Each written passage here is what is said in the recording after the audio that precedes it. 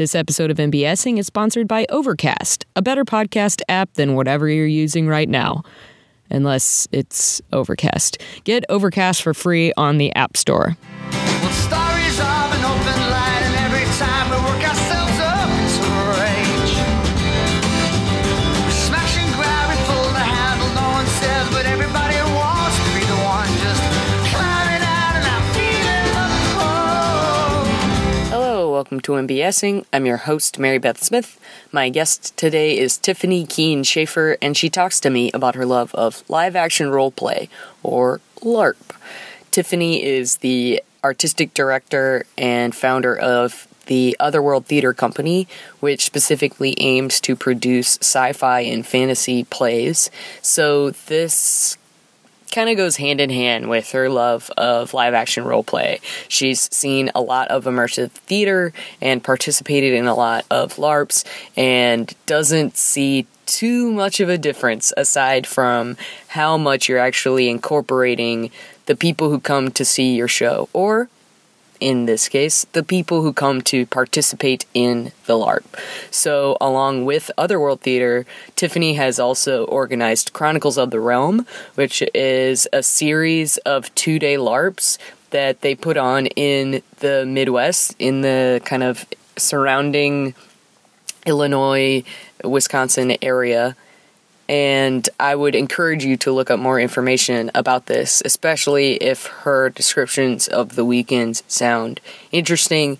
Check out chroniclesoftherealm.com for more information, and you can actually participate in the next round that comes up in March. So definitely seek that out. Another thing that I would encourage you to seek out is information about Otherworld Theater's new space. So they're working on purchasing a space that was previously occupied by the Public House Theater here in Chicago, a place where myself and the Nerdologs and Otherworld subsequently have put up a lot of shows in the past, and I really think that the venue would be great for them, and it would be really exciting for them to have a home base. So if you'd like to check out their Indiegogo campaign for that, look into the other details that they have planned for the space, and generally just support live theater, especially where it pertains to science fiction and fantasy, then definitely head over to otherworldtheater.org.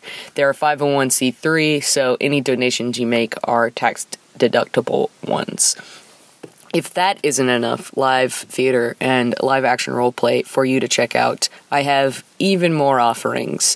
The Nerdologs have their monthly Your Stories show this Sunday at 7 p.m. at the Logan Theater. That will be our annual Fan Fiction February show, and we have some guests from the podcast Potterotica.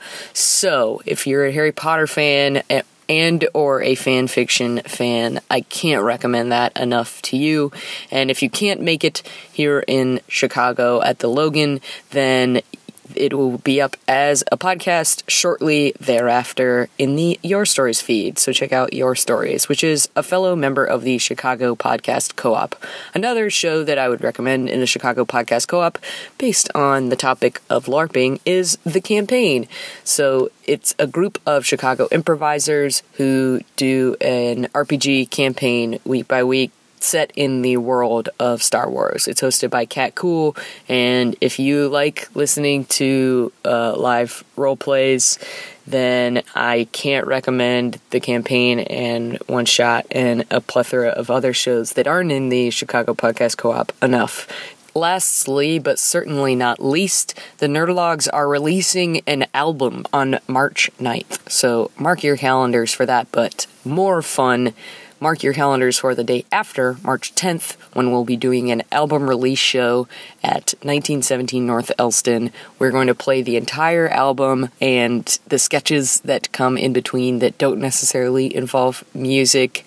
We're going to have some guest performers there to perform all the tracks on the album with us, because we called in some assistance for it musically and comedically, and I think it's going to be a really, really good time. It's our 8th anniversary as a group, and we will celebrate that after, and it'll be a great place to get a copy of the album. So check March 10th on your cal that night It's going to be a good time. Thank you so much for listening. Enjoy this conversation with Tiffany Keane Schaefer. Never.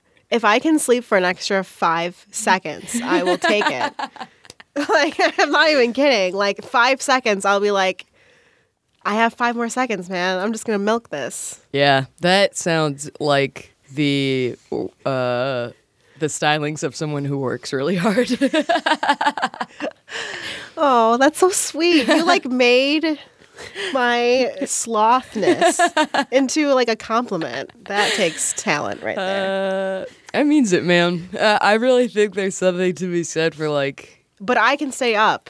Oh, that's how I am, too. Yeah, it's like, a dangerous combo. It is. I like, my mind can, like, snap awake at, like, 11:30, and I was like, that's a great idea.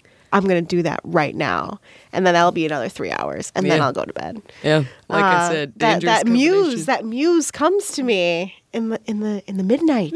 I love and that. I must answer her call. Every once in a while, I get mad that I'll think of something or want to do something at, like you said, like 11:30 at night, and I'm like, I'm so awake, and I'm supposed to be sleeping. Yeah, and my mind's not going to turn off at that point, so I might as well just finish the task. Like, actually, last night, it was actually funny. I was like about to fall asleep, and I like wake. I'm like, I should do a MailChimp, Hilarious. and it should go out at probably 8:30 because that's when people go on the ACTA. Right. I've got to do that right now, and I just like jumped out of bed, and it was bad. But it was bad. Did that MailChimp get out? No, because people have to proof it. Fair enough. know? Fair enough. But you got the ball rolling. But yeah, it's ready to go. It'll go So it out might be tomorrow. maybe tomorrow at 8:30. Yes. I mean, this will go out tomorrow, so you could throw I can this just in put there. that in there. You want to learn more about this cool Exactly. project? Exactly. It was meant to be. See, and that's another thing too. Like sometimes, I was mad that it couldn't go out this morning, but now I can add this. There you go. Not to force your hand, but my lovely guest today is Tiffany Keane Schaefer, and we're going to talk about live action role play. And I guess to start this conversation, what do you feel like the origin of your love for LARPing was? Theater. Yeah? Theater. That's what's so surprising to me. Like, I know that some people are like, oh, LARP, that's for real nerds. Like, nerds judge LARPers. And I think it's totally unfair. So, when building Otherworld Theater, one of the shows that we did was called Gone Dark. And I don't know if you heard about Gone Dark. I did. I talked to Mary Kate and Moira about Gone Dark years ago. Yes. So that was an immersive vampire hunter play. And we took over this old Gothic church and, built out all these rooms. So you would follow these vampire hunters. Mm-hmm. And it was around Halloween. It was like a super special show. Very, very intense. Every room had its own rigging of like lights and sound, and it was enormous undertaking. Yeah. But it was like so successful, and people loved being immersed. Yeah. And I was like, as a, theater, like my mind kept going like, how can I make this farther into immersion? Wouldn't it be so cool if you could also be a vampire hunter and experience the same story? Yeah. And then someone was like, well, that's a LARP. At that point, that is a LARP. And I was like, that is a LARP. But wouldn't that be so cool? Yeah, absolutely. Wouldn't you want to, it's like a game. You get to game. It's like an immersive video game. Yeah. Who doesn't want to experience that? That's basically what video games are going to, is like virtual reality and things like that, because it's an attempt to get the player even more into the game. Yes, exactly. So it's a live video game. And I feel like people miss that disconnect of what LARP is. They're just like, oh, it's foam swords, and you're in the middle of the woods, and you're just banging on each other. And I was like, no, these can be immersive stories that you get to participate in. You get to be your own protagonist in, and you get to interact with the actors like they're NPCs in a video game. So that's kind of what got the ball rolling of like, okay, well, if I was going to build this thing, what would it look like? What would I want it to be? Fast forward a little bit, I went and saw Sleep No More in New York, which is, for those who maybe not have heard of it, it's an immersive show. It takes place like 5 floors. And it's Macbeth, but it's like a dreamlike Macbeth, and they have realized streets that you can go in, and you can go into all the shops, and you can take candy, and there's rooms, and there's forests, and it's like, I loved this scenography of Sleep No More. I hated that I didn't know what was happening. Interesting. I was like, I wanted people to talk to each other, and I wanted to talk to them, and you they're wanted like, more so story. I wanted it to be a LARP. Is essentially what I was like. These rooms are so great. I wish I knew who you were. Yeah. I think you're Macbeth. I'm not sure you're Macbeth. No, you're not Macbeth. You just died. You can't be Macbeth. I was so frustrated that like no one would talk to each other, and I didn't know the stakes of the world I was in. Yeah. But I mean, people love it. Some people are like, "Oh my god, you know, it's very movement based." So there's no actual Shakespeare words. It is Macbeth, but it's all like dance, and you are figuring out the story from the like montages that happen around you. Interesting. And everyone's in masks. That is a patron. So you're like in this world of masks, which I think works for that show. But I was also like, I wish I would know what the point of view of my fellow man was about this. Right. So that's why I took away from Sleep No More. So that was more about like, I liked the level of the design. Mm-hmm. Could I translate that into a LARP experience? So that was, that was another niche on the belt of okay, like maybe one day I'll be ready for that massive undertaking. Right. Then I went. There is this a LARP YouTuber called Momo O'Brien, and she she has a channel, and she pretty much talks about LARP and like and reviews LARPs. She goes to LARPs all over the world, and she reviews them. And she did one on this Harry Potter LARP that is in Poland, and you go there, and it's a castle, and it's immersive, and you go there for a week. What? You become a student. A week. Or like 4 days. God. Or like, still like multiple days of a Harry Potter LARP. And you are a student, and there's classes that you go to, and there's a ball at the end. And you go to like meals and shit. Yeah, and there's houses. Wild. That sounds incredible. Right? And people are like, and I say that to them, and I'm like, but that's a LARP. And then they're like, that's not really a LARP. And I was like, that is... How is that not? Definitely a LARP. Yeah. You are LARPing. You are live action role playing. Like, break it down. If LARP scares you, just say it's live action role play. Yeah. It's the definition, basically. It's right there in the title. Right there in the title. And there's all sorts of LARPs. There is, there's a pirate LARP where you go on a ship for 4 days, and you are a pirate on a ship. And you get to be a character on a ship, and you're a pirate. So, I mean, these are blockbuster LARPs, so these are bigger scale LARPs, but I feel like it's becoming more of a thing.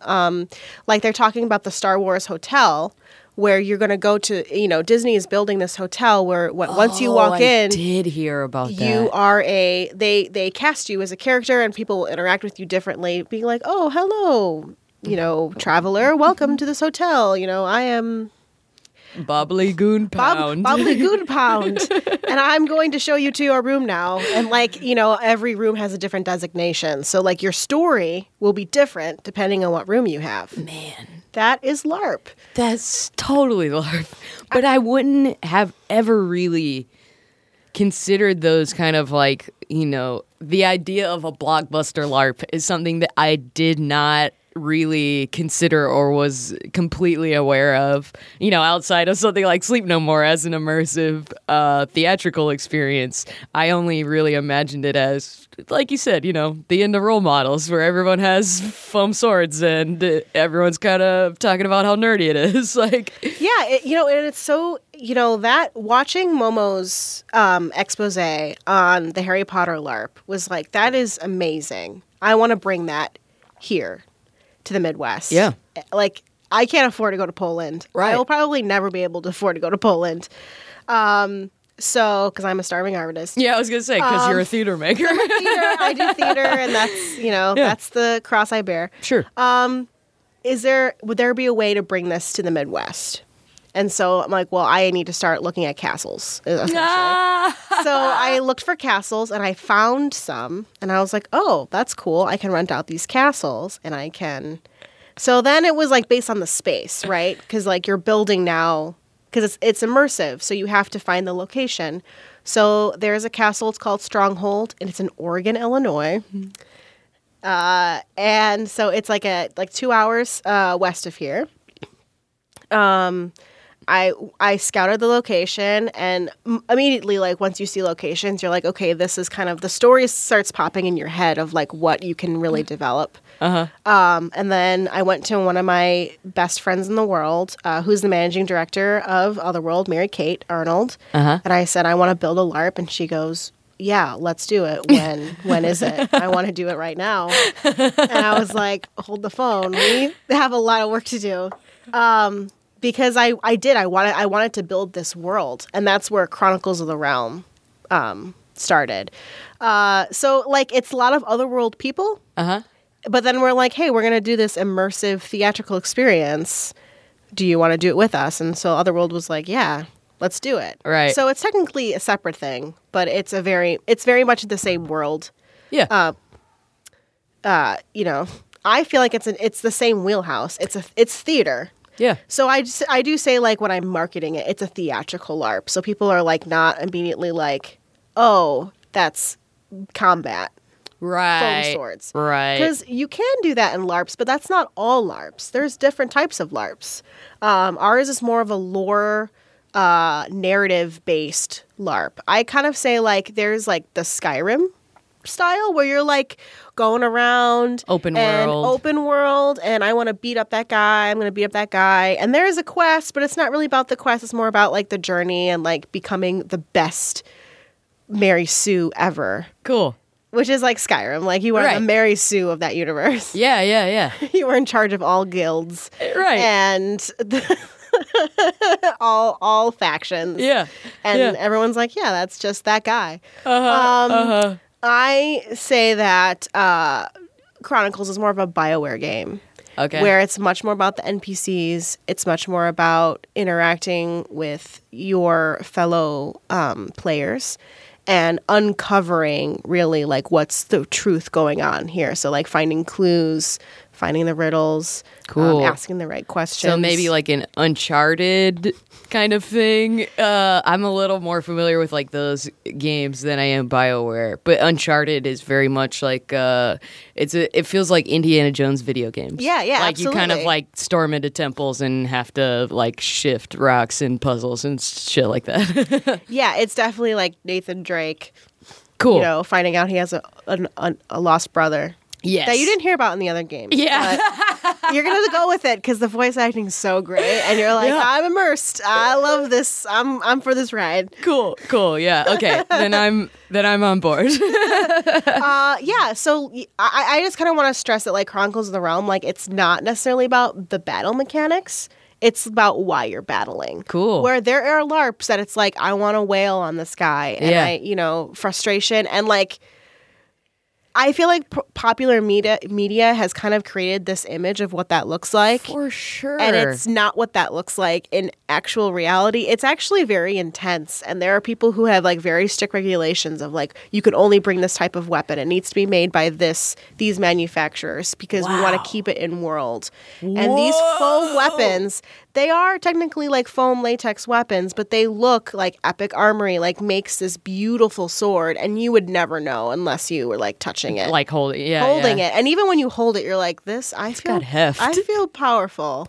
I love that. This is not someone who made this in their basement. Yeah, like, it's not like a shaved down pool noodle. It's like exactly. And I feel like that's why sometimes LARPs gets a bad rap. But really, it's like, you know, cosplay enthusiasts are starting to get into LARP a lot. Yeah, because they invest so much in their costumes, and they're like, and they go to the conventions, but then they're like, I wish I could go into a world where I could be this character for 2 days. Yeah, of course. Yeah. So yeah, that's kind of where, you know, Chronicles have kind of blossomed. So when does that come to fruition? Like, what's the timeline? Well, we did chapter 1 already. Awesome. Yeah. So that was at Stronghold Castle. Man, cool. It was 2 days. It's all inclusive, so it includes your food and all the foods in world, and your quarters are in world.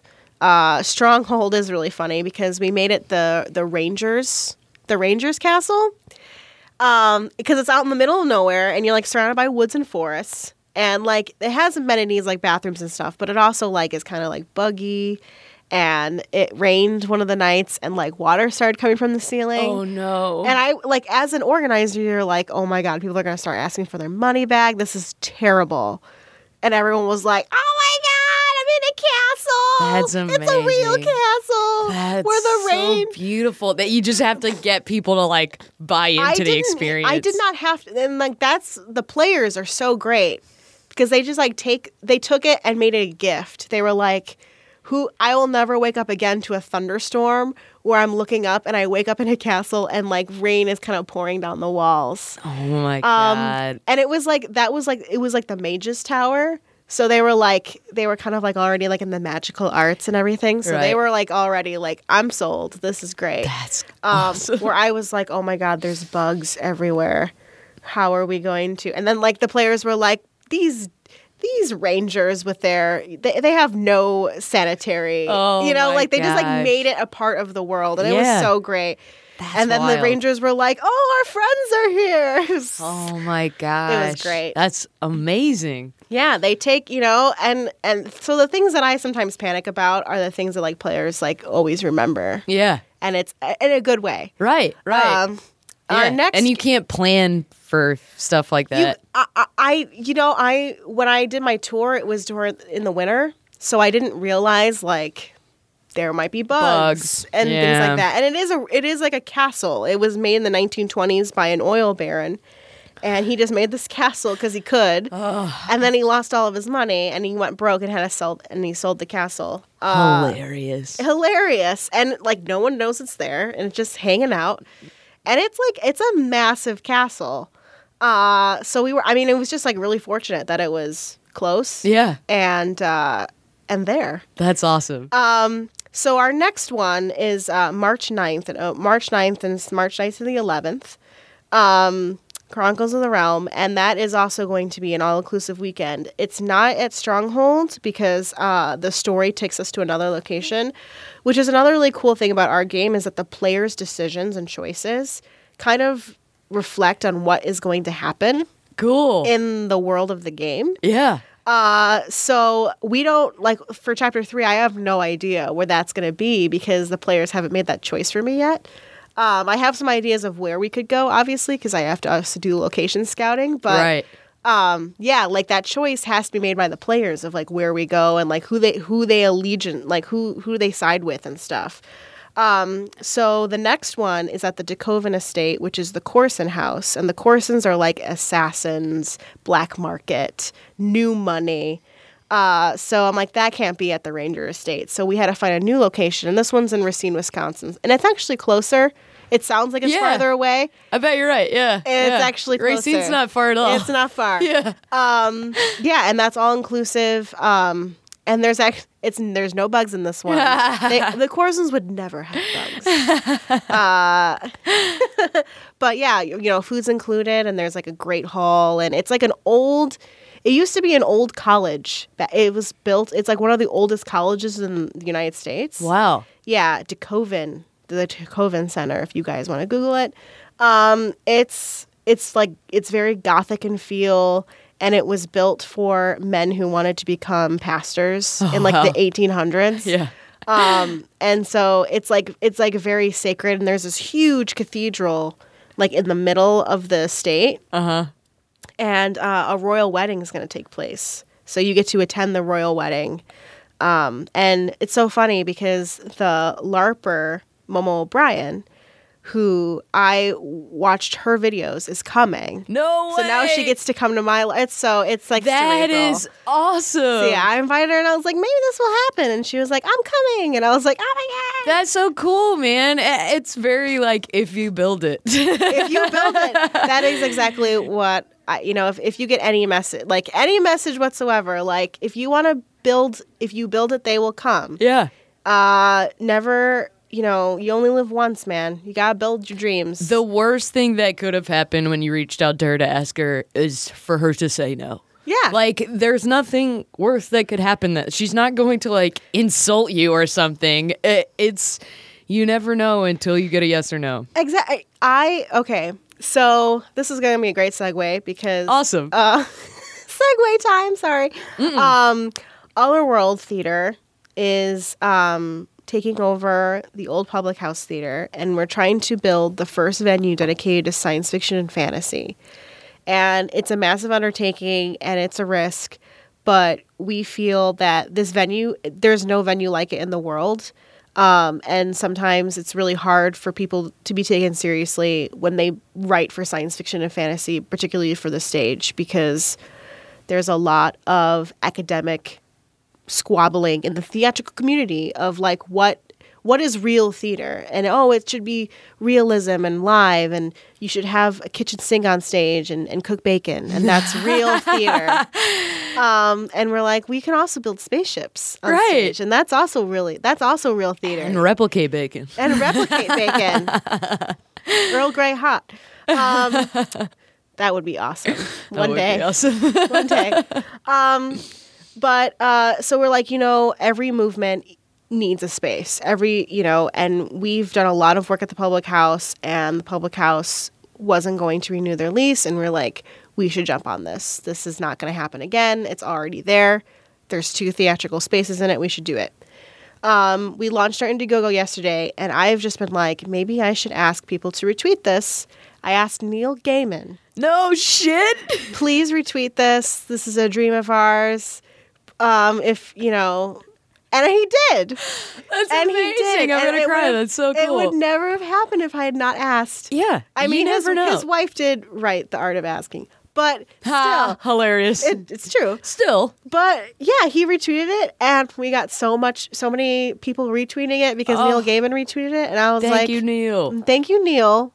Thank you, Neil Gaiman, if you listen to this podcast. That made my night. But yeah, like, you can't be scared, really. And obviously don't retweet at celebrities for like every single show that you're doing. Yes. Make it worth it. And I don't usually like bug celebrities, but this feels like a big important thing that I feel like science fiction and fantasy writers, authors, artists can really get behind, of like a performance venue dedicated to the genre. Yeah. So this was a big fish, and I'm like, if I'm going to go for it, pick your battles. That's really, really smart. And, if you had spent a bunch of that energy on like each individual show trying to get, Hey, Neil. Right. I'm doing a one night thing. Right. Then, you end up kind of annoying the people who follow the other world and all this stuff, because it's like, okay, we get it. Like, you guys are, hungry to get some retweets. But in that instance, like with this thing that, you're kind of pushing all your chips. I'm like putting all the chips on the table, and I'm like, okay, universe. Yeah. Do you want this thing to exist? It's pretty much that's I'm putting it out there in the universe. That's a really good way to think about it too, because there's so many projects that don't find support on Kickstarter or Indiegogo for one reason or another, and a lot of people will sink themselves into kind of disrepair because they're like, no, I can still do it. But it's like, if there isn't an interest and you didn't find it, then you either have to work harder on whatever it is that you're trying to do or move on. Like, as someone who's been a part of other Kickstarters, like, I've kind of learned that that's part of the process, is like, there are plenty of projects that don't get off the ground and, for one reason or another. And one of those reasons is sometimes it just doesn't find its audience. But if you can find it and you work to find it, like you guys are obviously doing, and all the work that you've put into the company leading up to this, it really kind of speaks for itself, I think, in a lot of ways. So, well, thank you for that. Yeah. But for people who are listening, make your Indiegogo and Kickstarter. Just do it. For sure. Like, yeah, you only live once in the world. If you have a dream, like, build the thing. Yeah. And work. And I'm all about putting all the chips in the basket. And sometimes that really scares my husband. Because he's like, hey, that's all your chips. Yeah. But it's all or nothing, I think. That's a good combo to have someone, standing next to you going like, are you sure? He is the business guy. Yeah. I will have to admit. I have there's some meetings where he's like, okay, let me do most of the talking because it's a numbers thing. Yeah. You're not the numbers girl. You're the idea girl. Yeah. So I do the passion pitch, and then he's like, and this is how we'll pay for it. That's awesome. That works, man. That's the team. It does, and that is our dynamic. And he does ground me, but he also is like, well, this is what you have. These are the numbers to make that thing happen. Right. So it's a very important person to have. Totally. And I don't want to negate that at all. And I will say, your note to encourage people is definitely the right one. I'm not trying to discourage anyone. I'm just encouraging. But don't be just like, yeah. And you know what? The Indiegogo might not reach its goal. Flexible funding is awesome for that reason. Right. I mean, that's why we didn't do a Kickstarter because we were like, if we can make 20,000, we can make it work. More of a project for Indiegogo. I think Kickstarter is better for physical product, but I think Indiegogo is definitely the right call for you guys. Yeah, yeah, we did that. Obviously the flexible funding really is helpful, but if we don't make our goal on Indiegogo. Which it's a lofty goal for an Indiegogo, but it's also like a physical space. Yeah.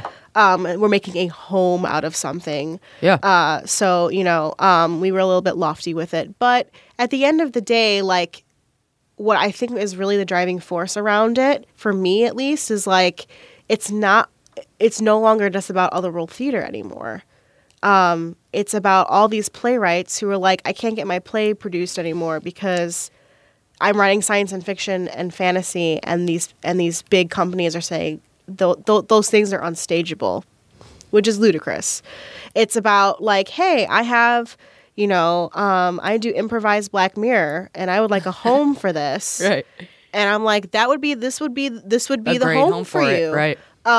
So that's. And I was getting into it a little bit before we started the podcast, but I feel like I'm Frodo in a lot of ways. I have the One Ring, and there's so much responsibility and so many hopes and dreams. But I want to make it work, so I'm going to go to Mordor, and I'm going to go to the city, and I'm going to be like, here's the permits I need. Hopefully it's enough. But yeah, I just, I feel that pressure, but I also feel like it's just a necessary aspect, because it breaks my heart when I hear, I was actually in a meeting just two weeks ago with a director and playwright who wants to write science fiction and fantasy, and was told by her playwriting professors that they'll never get produced. And I was so angry. Wild. I was so angered. Yeah, they're just really. It's so heartbreaking. I can't. It's really frustrating that there would be that much of a stigma within what should be such an open, creative community. And I'm really tempted to email this professor, and I'm like, hey, if anyone else comes to you and wants to write science fiction and fantasy plays, tell them about this company. Well, tell them about this company, but also it's not that different from a living room play. A good science fiction or fantasy will still have the same elements as realism on stage. Just be watch an episode of Star Trek and tell me that it's not Parks and Rec in space. And I will tell you you're wrong. Picard might be like, excuse me. We have a tight ship around here. There's no fiddle faddle. Yeah. No, but absolutely. It's about relationships and stakes and character development. And, the premise can sometimes be a little bit more outside the realm, but really what you're doing is you're commenting on a social aspect, and maybe you dial it back or put it up more full force of this is a world where X is possible. For 1984, for instance, this is a world where everything is recorded. And you're taking the world that we currently live in, and you're dialing it up a big, big old notch. Yeah. But you're saying something about our current world by putting it in hyperbole. Yeah. Speaking of improvised Black Mirror. Yes. It's basically the whole concept of Black Mirror. Absolutely. Yeah. Yeah. And I'm but the relationships still need to be there. and the characters still need to be fleshed out. Yeah. Like, teach your regular playwriting course and then just not put a stigma on the science fiction and fantasy that's and then happening. let people use those tools to write a sci-fi fantasy play. It's really... Yeah, I mean, everyone who's come in here for the show in the past and kind of talked to me about the productions you guys put on, the conversations we end up having are about the relationships between their characters every single time. If you go back and, in the notes for this, I'll list the other times that Otherworld company members have come in to talk about your shows. And it really is like, they're talking about siblings, they're talking about stakes, they're talking about, they're not, yes, like, did we talk about, like steampunk and vampires? Of course we did. But at the crux of it, when you're really talking about the play itself, it was always about relationships and story, and it's always, and that's all that it needs. That's what good, that's what good plays are. That's what good LARPing is, I'm sure. You know what? That's exactly right. It's really about, at the core of it, the story that's being told. I mean, Game of Thrones, I feel like, is a great example of, like, the things that you talk about. Yeah, you'll talk about the dragons. Yeah, you'll talk about, but, like, what stays with you is, like, the rivalries, yes, the betrayals, the red wedding. People talk about that. That's not a high fantasy moment. That's a really good point. That is a very grounded, it was based on a historical event that happened, during the War of the Roses. Right. There was a wedding that, everyone got murdered. Yeah. Yeah, but that is really grounded in reality. Honestly, I've heard a lot of storylines from Game of Thrones are actually kind of co-opted from real, the War of the Roses. The Lancasters. What? Said the Lannisters. Wow. I'm from Lancaster, South Carolina, and I've still never, put that two and two together. Even though I knew there were some elements on the show regarding the War of the Roses, I never went Lannisters, Lancasters. Wow. Wow. All right. Well, here we are. The more you know. But yeah, I mean, I think I don't want to also negate the awesomeness that is the fantastical element of Game of Thrones. Sure. But what really, the moments that stay with you are honestly the ones that are, grounded, and it's really the world that you get to, kind of, lose yourself in. Mm-hmm. And then you come back and you come to reality or the place, and then, maybe you'll take something different because you've cross the threshold, as it were, into the fairy realm, and then now you've come back, and now you've had that experience, which is, I think, the crux of why science fiction and fantasy is awesome, because you get to go to these different worlds, and you take something different back that you might not have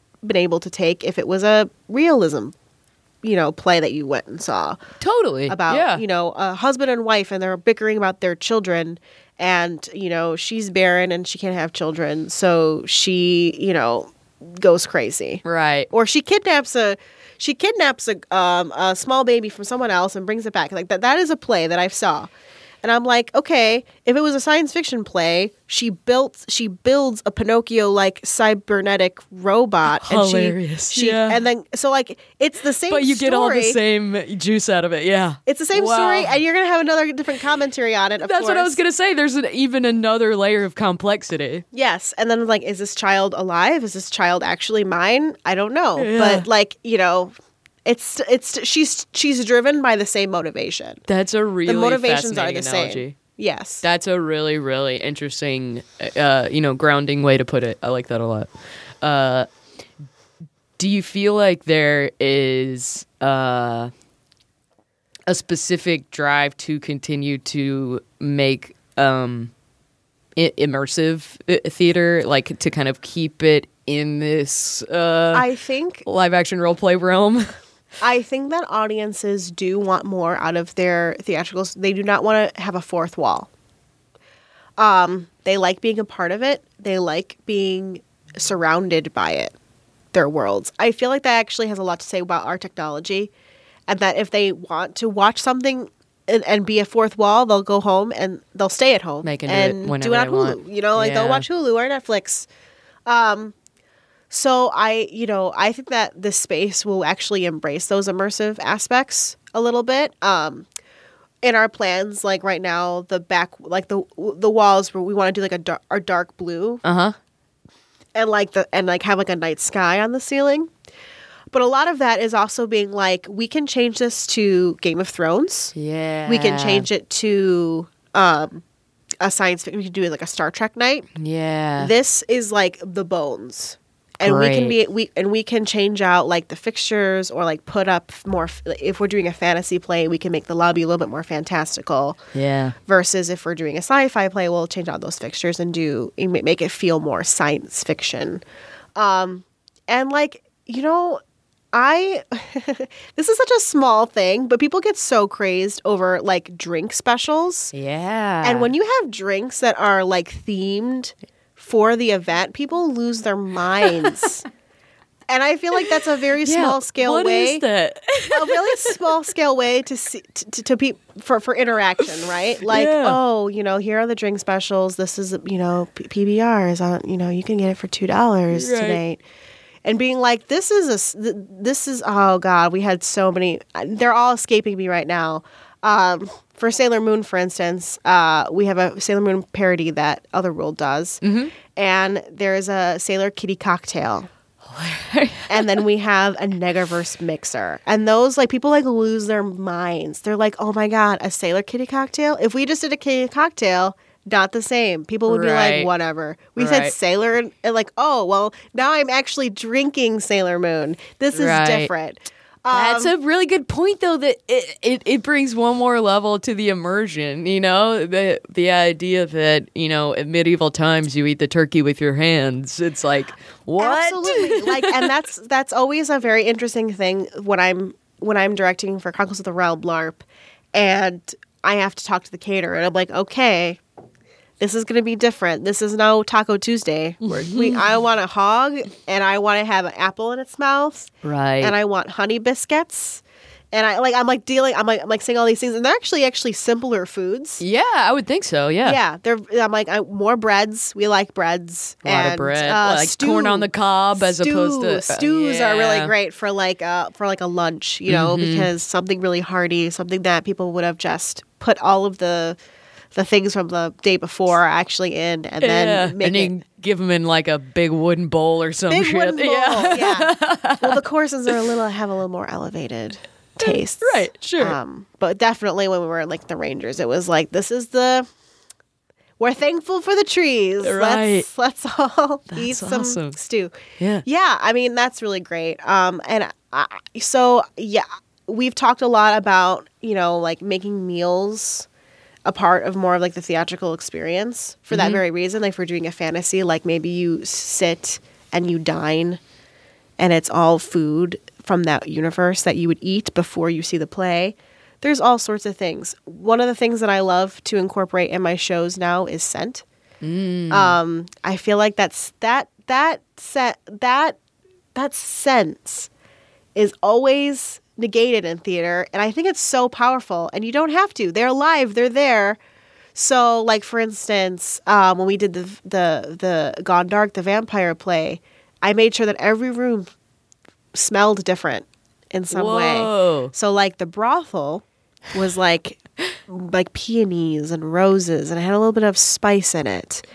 But when we were in the sanctuary, which was supposed to be outside, it smelled like the woods. It was like a forest, the cedars and, so, yeah, that you're in a church, but like it also smells like outdoors. Yeah. It was so great. That was like one of my favorite parts, and it was like the easiest part to do. But, yeah, that's a good point. Yeah. When I play Skyrim, I love burning a like cedar candle. It like just brings me more into that world while I'm.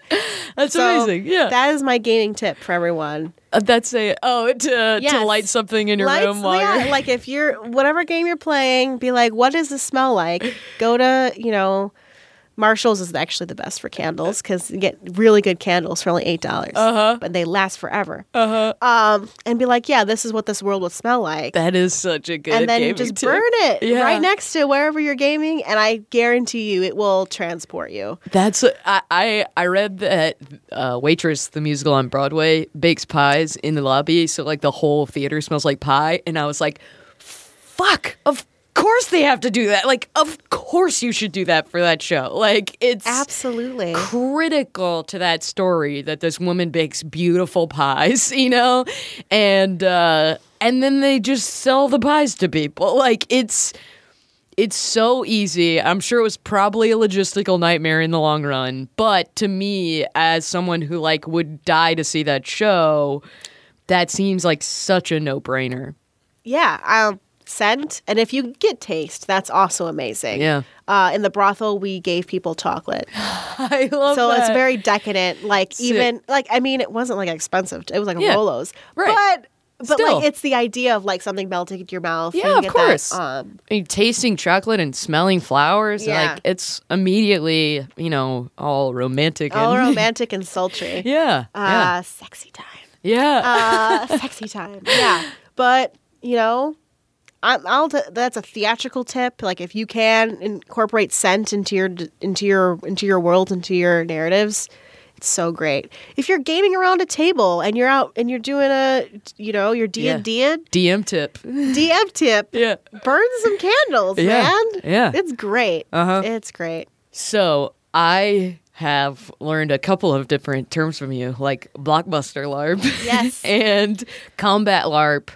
And obviously, you've, gone into a lot of detail because it applies the most to what you guys are doing at Otherworld with kind of incorporating LARPing into theater.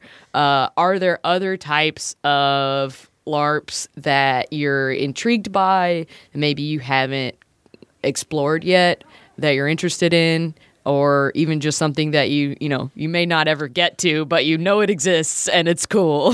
There are so many LARPs. I would explore. I'm very interested. Like right now, I'm also like, okay, we're doing the high fantasy LARP. Mm-hmm. I want to go into more different kinds of LARP. We've thought about doing a vampire LARP in January, where it would be actually the same world of Gone Dark because we really like that world, Love and the that. playwright is like all on board. Cool. But it would be the same world in the 1920s. So it's a wow. 1920s vampire hunter LARP. We're looking at developing. There's also this cave in Wisconsin that you can sleep the night in. And I was like, this would be great for a sci-fi LARP. So wild. But there are LARPs all over the world. That's why it's so.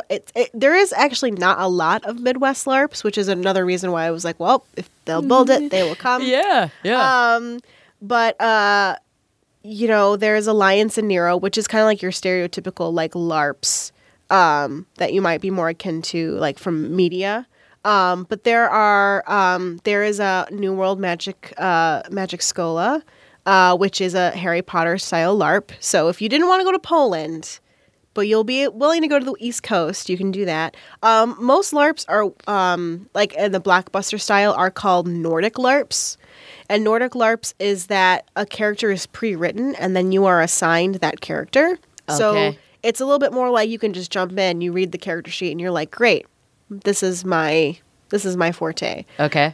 Chronicles isn't like that because I'm all about building character, and I feel like it's really important for you to own your character. So you do actually build your character with me, like a GM would for like D&D. Cool. With each person who Which does. each person has a different. Wow. Yes.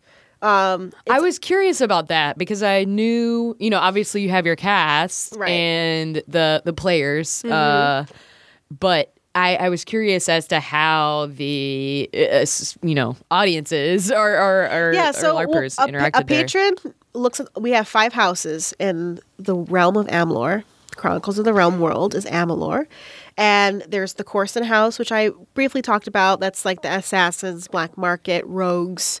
We have the Rangers, which is more of our druids. If you're outdoorsy, you'll they believe in the Great Spirit that will reunite the world of Amalur. We have the Arcanists, and they are the mages of Amalur. We have the Aldens, which are the Paladin Knights.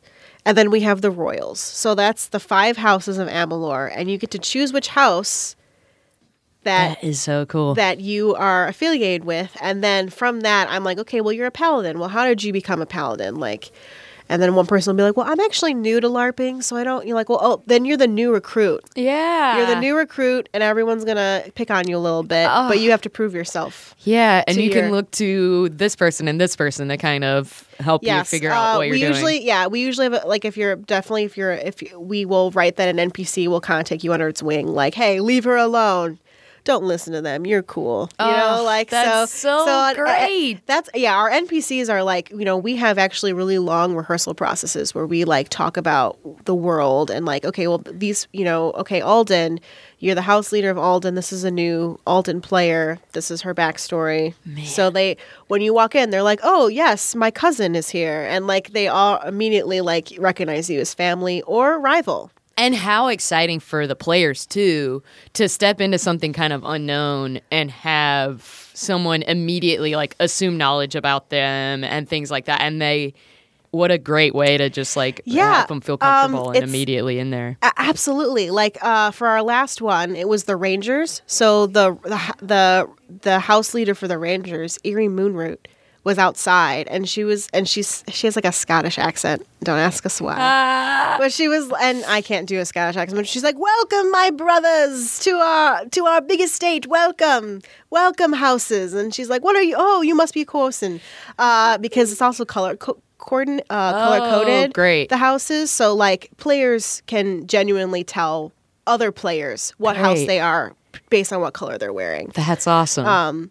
Because, you know, the more we can make it easy for players to be like, oh, this is the world and these are the logistics. For sure. The more that they don't have to be like thinking too much in their non-player brain about stuff. That's a really good point. Yeah. Mm-hmm. What do the numbers look like? Like how many people are participating? Like how big is your cast and things like that? Well, our cast is about 17. Wow. Which is a big cast. And our numbers right now for March are around 30. We probably will pick up more people as it gets closer because that's just the way the cookie crumbles. Sure. People wait last minute. Yes. Hardly anyone play. Yes. I mean, the fact that you already have 30 a month out is like awesome. Pretty good. As far as I'm concerned. Yeah, our first game was 25, but it was our very first game. Yeah. And no one knew who we were. That's still, I mean, awesome. Like, that's... Man, I'm like kind of blown away by all of the moving pieces for this. No, it's I mean, and honestly, like what's really cool about it also is that it's kind of like a vacation package. Mm-hmm. Like for food, the story, immersion, and everything, like it's around $400, which might be like, oh my god, that's so expensive. Mm-hmm. But then when you like kind of break it down, like what a hotel would cost, all the food, like you get like 5 meals. That's truly not bad at all. Like, for meals, for room and board, and essentially, like, 48 hours of a play, like, come on. If you actually worked out what that probably should cost, then, yeah. Yeah, and that's really not bad. And you're in a castle. And you stayed in a castle for a weekend. Yeah. If people were curious about how expensive Chronicles is, you know, but there's all types of LARPs. Like, they're actually in Italy. They're really popular in Italy. Huh. Italian LARPs. Which, I mean, I would actually be very frightened to go to a LARP that I didn't know the language of. Yeah. But people do, and they have a great time. Because they're so welcoming. Yeah. Which would be, you know, I'm like, almost for that, I kind of want to see what that's like. But yeah, they have massive sci-fi LARPs. Usually their LARPs are like just one night, but like everything is like almost like a set. It's like a building, and it's very like CineSpace almost. And they build out CineSpace for one night. Gotcha. And then that's the game. Right. And it's a little bit more escape roomy. Yeah. Where like every room is like on the clock and you have to get all these objectives done. or you will fail the mission.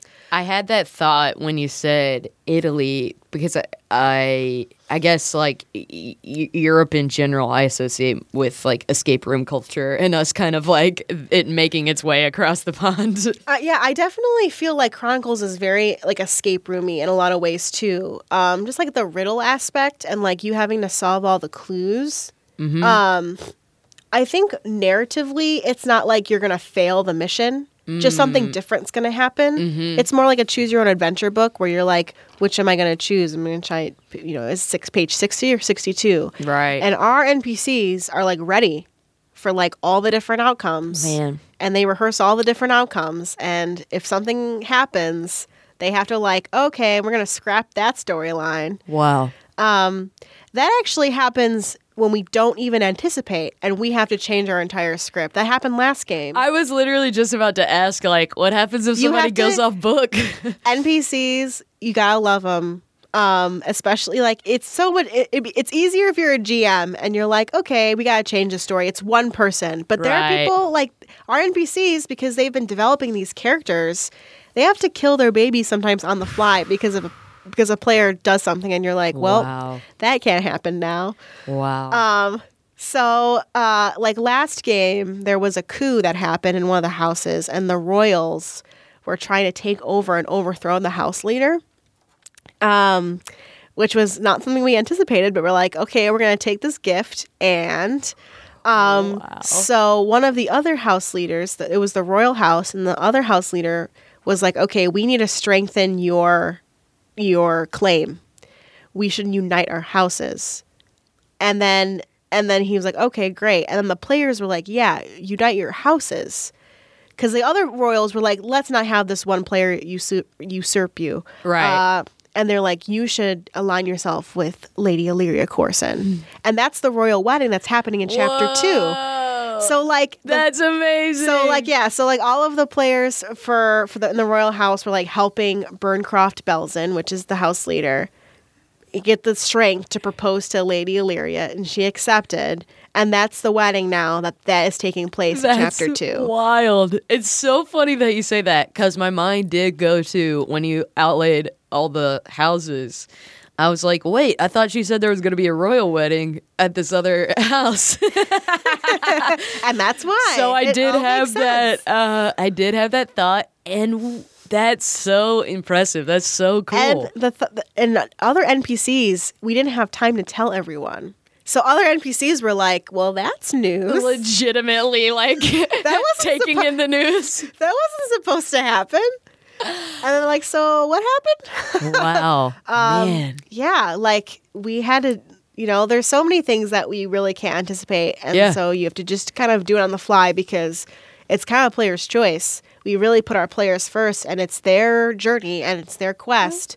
So, and sometimes they think of things that are better than what we thought of. So I was thinking earlier that it's, I know you've said this, but what a gift to have that to go into the next chapter with. If you had a clean slate and had to make all this stuff on your own and kind of guess at what might be the most fun or interesting thing, then it looks totally different than if after your first chapter, a couple of the groups are like, yeah, these two should get married.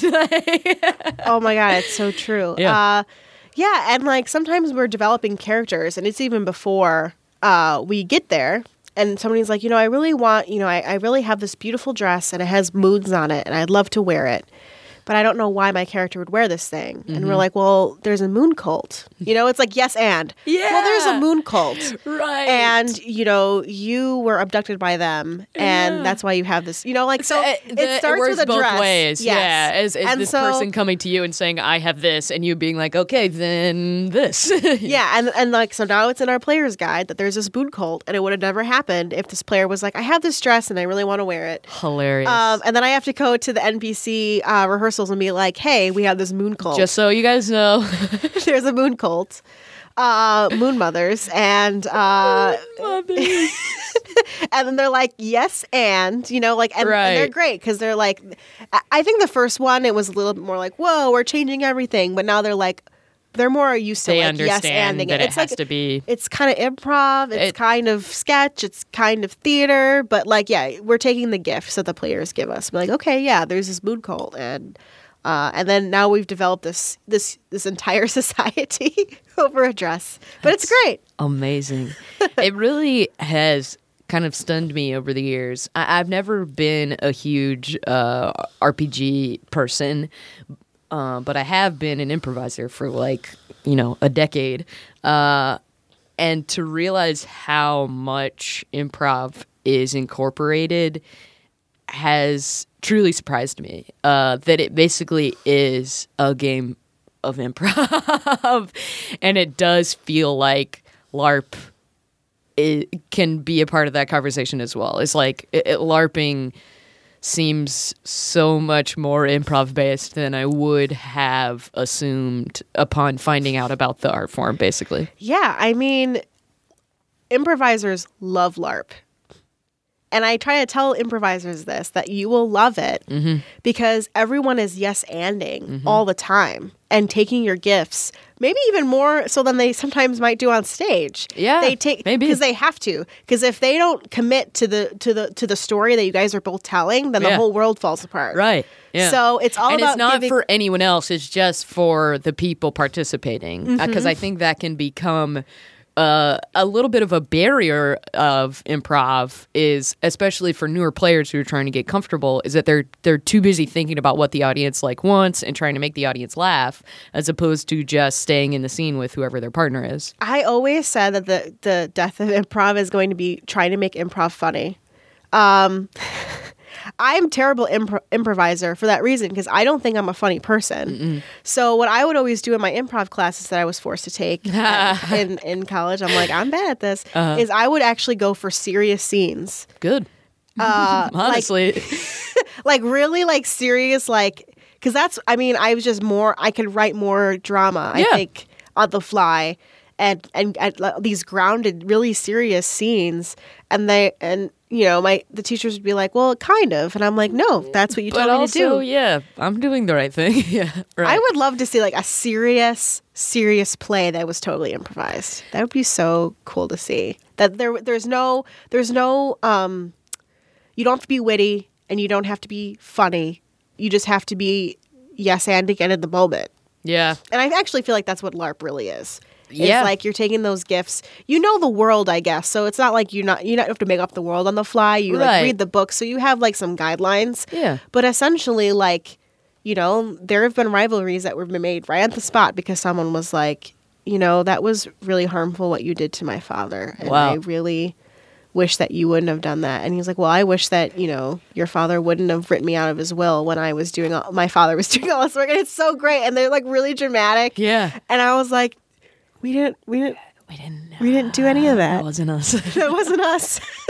But it was great. That's awesome. Yeah, like just little happy accents happening all over the place, and then everyone being like taking that, and and the NPCs are great because if someone is like a little unsure, the NPC will be like, "Hey, you can't be standing in the corner. You got to get to work because you are Alden Recruit, and this is some serious business." That's so funny. So we'll get them in. Like no one feels. Like, even if they're unsure, we'll use your unsureness and bring you into the world. But again, man, those are keys in the improv world. Like, that I host a weekly show where we have improv students play with, like, directors and veterans and other more seasoned performers. And that's one of the biggest notes that I give to those vets who are coming in is I'm like, hey, if you see a student who hasn't been in a scene in a while, fucking pull them into the scene, don't let them, wallflower it. And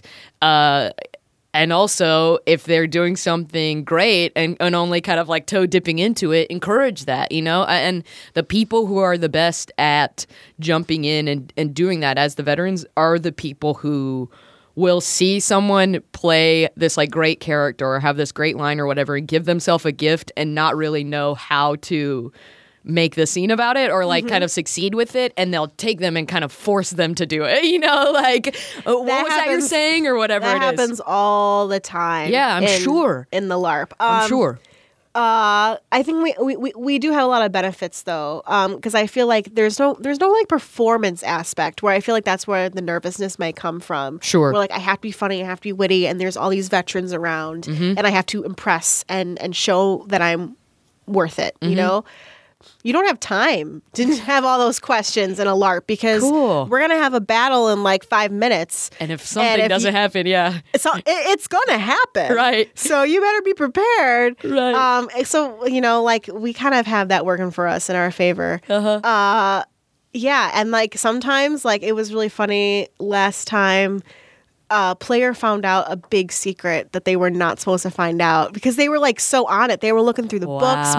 We write entire books like full of lore. That was going to be my next question was like, how much do the players know kind of what's coming? They know that there's a wedding.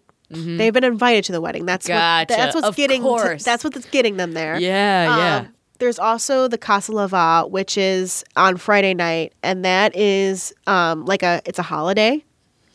A holiday in Amalur. To give you the really quick and skinny of like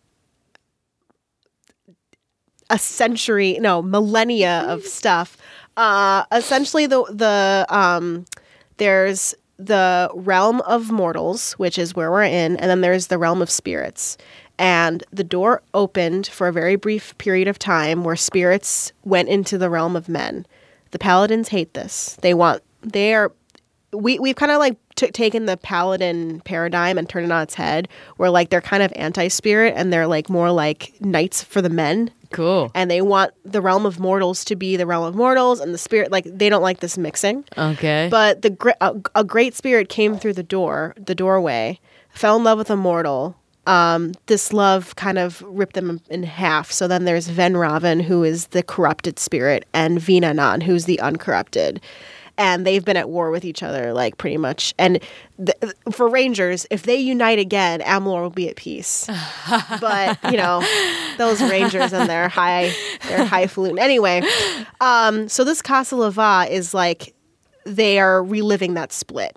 Gotcha. So that's what and so it's about masks and black and white. And if you wear black, you're more like Venraven. And if you're white, you're more like Vinanan. And so we use, like, conventions like parties to tell lore. Yeah. But not tell at them. You know, like we want the story not to be like, this is all this lore that you need to... So maybe make it fun and interactive, and there's like a masked ball, so you have the two halves, and there's all these games that you can play that like play on this, you know, this duality, as it were. But yeah, I'm always about, if we can tell it narratively and interactively, the lore of the world, that's better. We do have books full of lore. That people can investigate. They can pick it up. They're like, oh, this is, you know, a map. What does this map mean? So we have like these little nuggets. And there was this library that was in the castle stronghold. And then there was one of the bookcases that you could open, and it was a secret passage, and you could go into this small chapel that you didn't realize was there. Well, them players... That was like supposed to be like really hidden, and they were like, and they like tried all of them, and they like opened the door, and they like found Venraven, and he was like sitting in the chapel, and he was like, oh damn, and he was supposed to be hiding there for like a good hour, and the players found him, and so he had to like improvise, like, you found me. Wow. I am the corrupted spirit Venraven. He's like, you guys are my sentinels now. And we had to have this whole mechanic that we had no idea. And he's like, you know, if you give me, I'll pay you for secrets, you know, with money. And like, so people were like, oh, we'll get your secrets for you. It was crazy. That's wild. And then I get this, you know, and it's funny because we all have spirit boxes, which is our phones. Hilarious. Because that's the only way we can talk to each other. Yeah, of course. That was another question I had was like, how do people know, how would anyone know what's going on where they're not? Our spirit boxes keep us. Well, we also like, there are some LARPs where you're like, no phones. You wouldn't know. Well, just no phones are allowed because it breaks immersion. Sure. I'm all about like, people want to take pictures. People want to remember, you know, like the memory of it and stuff. Of course. I'm like, they can have their phones. Yeah. Their spirit boxes. Their spirit boxes. So we have our spirit boxes, and I would like be like, you know, Venraven would be like, okay, well, I was found. A bunch of people just walked in on me. Yeah. So this is, you know, and so everyone gets that message and is like, great, we'll take that gift, and we all incorporate it. That's wild. So not only are we improvising like with these face-to-face, but we're also improvising with knowledge that we get from our phones. That is so cool.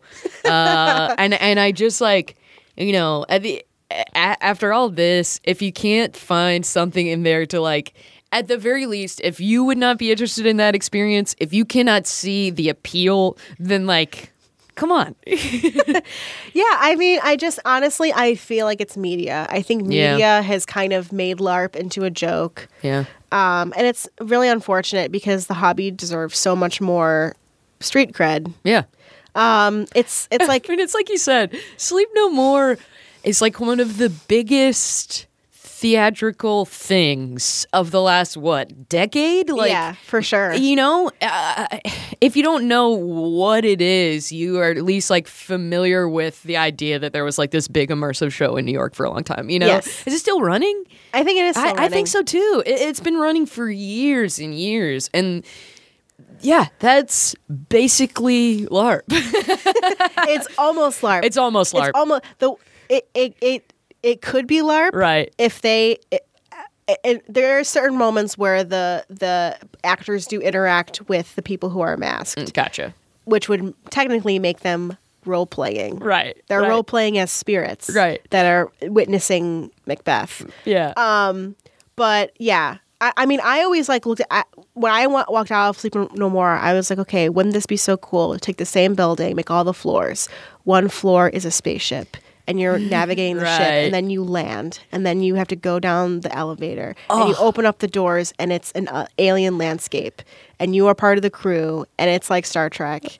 Wouldn't that be so That's dope. And then That everyone, is such because a I was, cool I idea. was so frustrated that no one would talk to me, Right. and even the actors that were in the show were not interacting with each other. Right. And I just felt, I was like, I'm so immersed yet so lost in this world. Yeah. And I really want there to be a narrative, and I want there to be a story, and I want to drive to something. Right.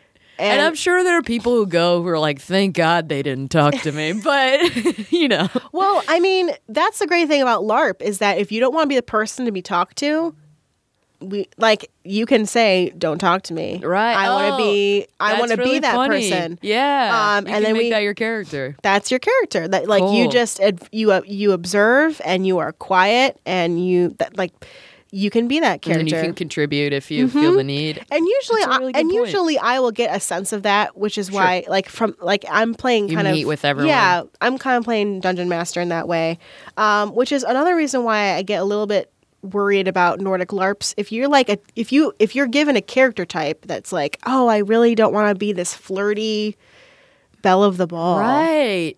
and I'm assigned to this. I mean, I think that there's some leeway of like you can return your character sheet and get another character Sure. sheet.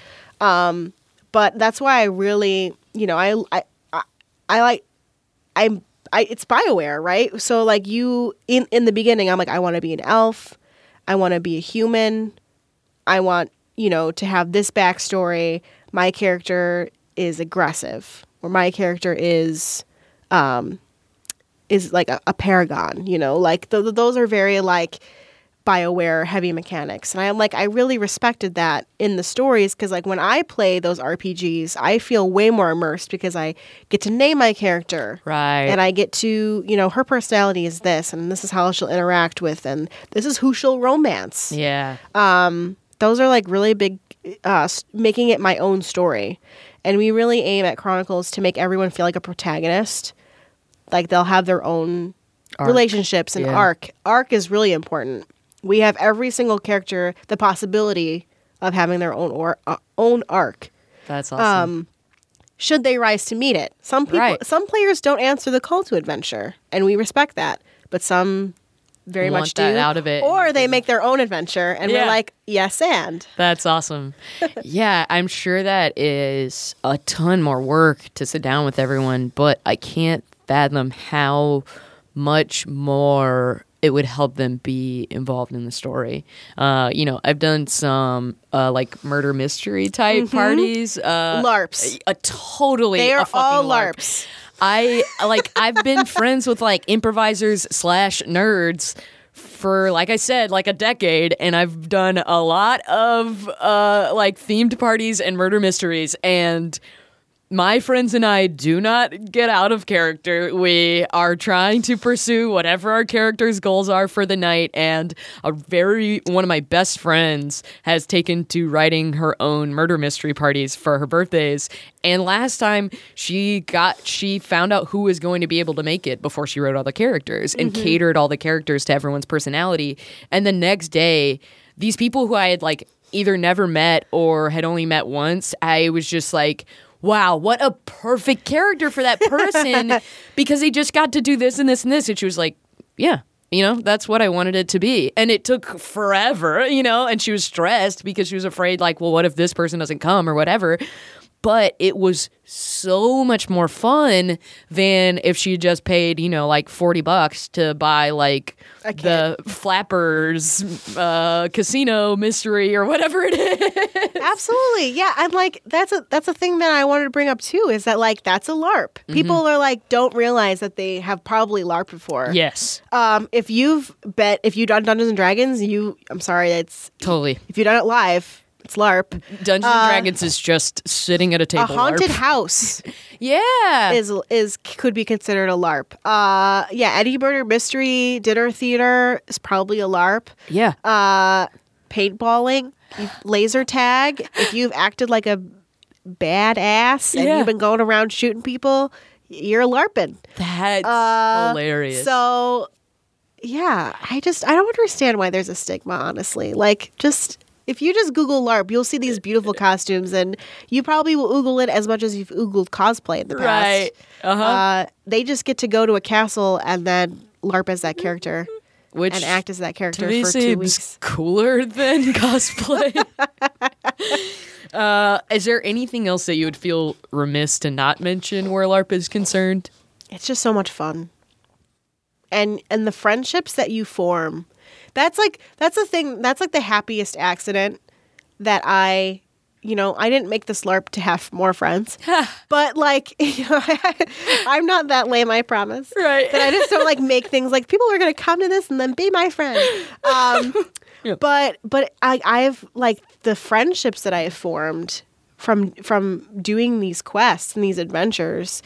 They're like, it's probably going to last my entire life. And I'm like the organizer. Yeah. There are people who meet other people in the LARP and they're like, oh my God, like let's hang out after this. Yeah. And we'll talk about the LARP, and then they go do other things. And I'm like, oh my God, all of these beautiful relationships happened because we all came together for a weekend and told a story. Yeah. That makes it worth it. Of course. By itself. And then, these people come to other world things and they're like, oh my God, like I wanted to come out and support you, lady listener. That's what I am in the LARP. I'm the lady listener because I'm pretty much the DM. I make sure that if anything goes down, I can be there. So I just listen, and I wear silver and white and go around and be creepy. Awesome. But yeah, it's like, oh, lady listener. They still call me that. Oh, lady listener. Like, it's so great to see you. And I'm like, so crazy. Yeah. And then it's like, I cherish it. I cherish it so much. And like the NPCs, like we're all friends and we get to tell this story together just for a weekend, and everyone just wants to, just relish in the story and then be friends. It's just so great. You can't force that, and it just happened naturally, and I'm so blessed to have those kind of players. That's awesome, because it's always been something that I've sought from my creative endeavors. Mm-hmm. Whether, like you said, it was just, well, I'll do this so that I make friends, or it just happens naturally because the people that you're, making comedy and other art with are people that you like being around and talking to and being friends with. So it's lovely to extend that to a larger group of people who get to like kind of be in on that with you. How would you say that LARP has influenced you creatively and kind of your life in general? There's so many skill sets that I had to develop through LARP that I, like writing skill, like things that I would never have labeled myself as. before this, like, oh, I'm a director. Like, I know how to facilitate relationships. I know how to help actors get to the relationship or the meat of the story. I know how to bring all these creative minds together and organize it in a way that something magical happens. Facilitator. I'm not a writer. I'm not an actor. I'm not, like, all these things, all of these excuses, really. I didn't know they were excuses at the time, but they were excuses. Yeah. I've had to build costumes. I've had to learn how to warp foam. I've had to make shields. I've had to create entire books full of lore knowledge. So I had to be a writer. Yeah. Set dressing. Like all these things. And I've learned so much. Like what makes a good story. Or how to talk to someone who, like, and get them out of their shell. Like, I learned that skill set because it just had to happen. Because it is one. And so the facilitator is definitely still there. And I definitely still feel always the presence of being Mama Bear. Of being lady listener. Being lady listener, Mama Bear, are you fed? You look dehydrated. You need some water. Yeah. You need an apple. Yeah. I gave an apple to someone who I felt like you need some sugar. Adorable. Lady listener apples. But yeah, and then of course that also translates into my theatrical work. The immersion aspect, I think I've gone dark and being like, I could have upped that by doing XYZ if I do an immersive show again. Like talking about this space and what I want this space to be, that community hub, but also being a transformative space, and how to make that a transformative space quickly and elegantly. Without having to redo the entire space. Like we'll have dark blue walls because I feel like that's a great base, and we'll make a night sky, which I think works for science fiction or fantasy, and we'll just change out fixtures, and that will be an easy thing. So if we're doing Game of Thrones opening night party or whatever for the season, or if we're doing Star Trek Discovery season 2 opening, we can do the same space and we'll just change it out with lights. Perfect. Lights, sound, scent. Yeah. Don't forget scent. Yeah. If you take anything away from this podcast, scent is so important. Give yourself the other sense. Yes. So many tools, so many relationships, so much love for stories. I love storytelling. We can talk about it all day. Your podcast would be so long. But it's totally the underlying thing here.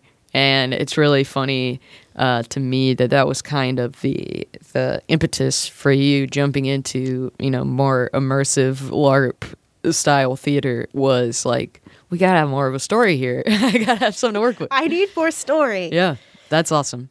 Thank you so much for doing this. Oh, thank you for having me. This has been a total joy. Oh, my goodness. I'm blushing. You can't see it, but I'm blushing. Best of luck with the campaign and with getting the theater opened, and I hope all of that goes incredibly smoothly. It never does, but thank you. The journey, the quest. Truly, I love you, and I mean that. Yes, thank you. And I'm feeling the pull, dragging me on again. And I'm feeling so small against that big moon of sky tonight. This has been a Nerdalogs production. If you'd like to help make more things like this, please visit patreon.com/nerdalogs to donate today, and go to www.nerdalogs.com for more cool stuff. Thanks for being awesome. Thank you all. I am GrabBot23548X.